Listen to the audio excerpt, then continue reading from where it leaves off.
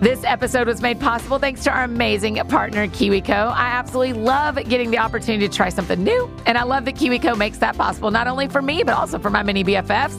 I've always wanted to try to have a little garden, but not take on all the work that's required for making that happen. So I'm really excited about the window garden crate from KiwiCo, where you can do just that. I mean, the whole process of putting in the soil and planting the seed and then finding the perfect spot on the window to watch your plants grow sounds really cool. And I can just see some of my mini BFFs having so much fun putting together their own garden too. Your child can get super cool hands-on science, art, and geography projects delivered to their door every month. They won't believe what they can build and accomplish with KiwiCo. Redefine learning with play. Explore hands-on projects that build creative confidence and problem-solving skills with KiwiCo. Get 50% off your first month plus free shipping on any crate line with the code MINIBFF at KiwiCo.com. That's 50% off your first month at KIWICO.com, promo code MINIBFF.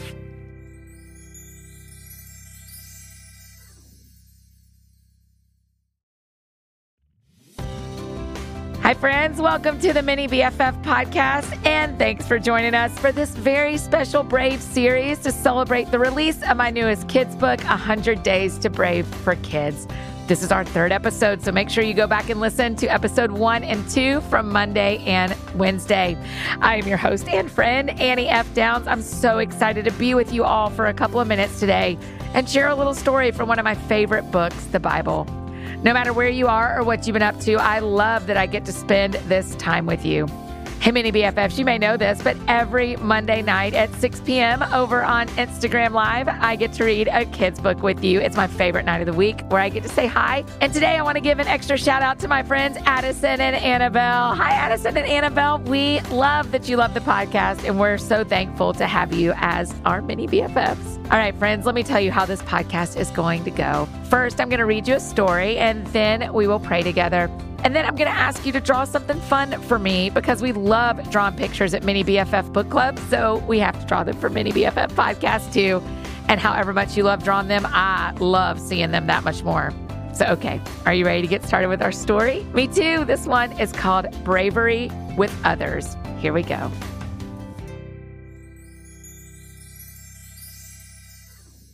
Mini BFFs, can I tell you something that's really hard for me to see? It's really hard for me when I see someone not being nice to other people, or when I see a person making fun of someone else. Oof. It's also hard when that person isn't being nice to me, or worse, when I make a mistake and I'm not nice to someone else. It's hard because most of the time we know that people are pretty good. Every once in a while, their hearts are hurting and they become unkind. But sometimes the hardest thing to do when someone isn't being nice is to stand up for yourself or for your friend. It can take a lot of courage to try to help the person who's doing something unkind to see why it's wrong. It also takes a lot of grace to forgive that person for not being so nice in the first place. We're all going to make mistakes. It's something I had a hard time with as a kid and still have a hard time with as an adult. Just finding the right words to say to ask someone to stop can be hard in itself. And when I was a kid, it really helped me to talk to a grown-up that I trusted whenever I had to face someone who wasn't being nice to me. Another thing I do is pray. I pray a lot every time I feel like I need to stand up to someone else. I talk to God about what to say and what to do. He's the most important person I talk to about the situation. Because not only will talking to him bring me guidance, but it will also bring me courage. In the Bible, we learn a lot about people who seek courage from God and do the right thing. But one story that always stands out to me is the story of Esther. Esther was adopted by Mordecai, her uncle, and lived in the city of Persia. One day, the king hosted a party, kind of like the ball in the movie Cinderella, to find his new queen. And when the king saw Esther, he loved her more than anyone else. And the Bible says she gained favor in the eyes of everyone who saw her. So the king made her his queen. But Esther had a secret. Mordecai told Esther not to reveal where she actually came from. He told her to keep it a secret that she was Jewish, like he was. So she did. Now, there was another person who the king thought highly of, and his name was Haman. Haman basically thought he was the coolest guy in town. The king gave Haman a very high rank in the kingdom and demanded that everyone bow down and show respect for Haman. The king wasn't Jewish, and his heart didn't know that you were only supposed to bow down to God, not other people. But Mordecai knew this rule, and when it was time to bow, he didn't. How do you think that made Haman feel? Yeah, not good. He was not happy about the fact that Mordecai did not bow to him. He was so mad that he decided to be mean to Mordecai, very, very mean. Haman told the king about a group of people that lived separate from everyone else in the kingdom, that they had their own laws and did not obey the king's laws. Haman told the king about a group of people, the Jewish people like Mordecai and Esther, that lived separate from everyone else in the kingdom, that they had their own laws and didn't obey the king's laws. So Haman convinced the king to get rid of this group of people completely. I know, that is beyond terrible, right, mini BFFs? But Mordecai found a way to let Esther know what was happening. Now, remember, the king didn't know that Esther was Jewish too because she never told him.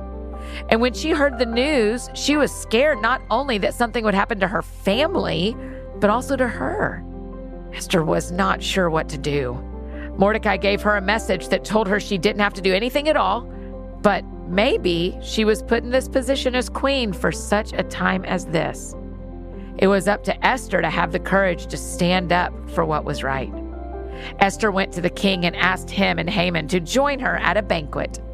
Remember that the king loved Esther more than anything. He told her whatever she wished for would be hers, but even knowing all of this, Esther was still scared, because asking the king to save her people also meant asking the king to save her.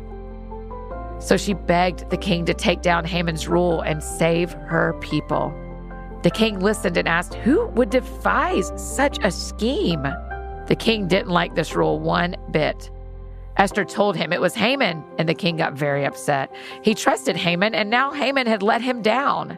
So he took away the ruling, and he saved the Jewish people from harm and told Haman to leave.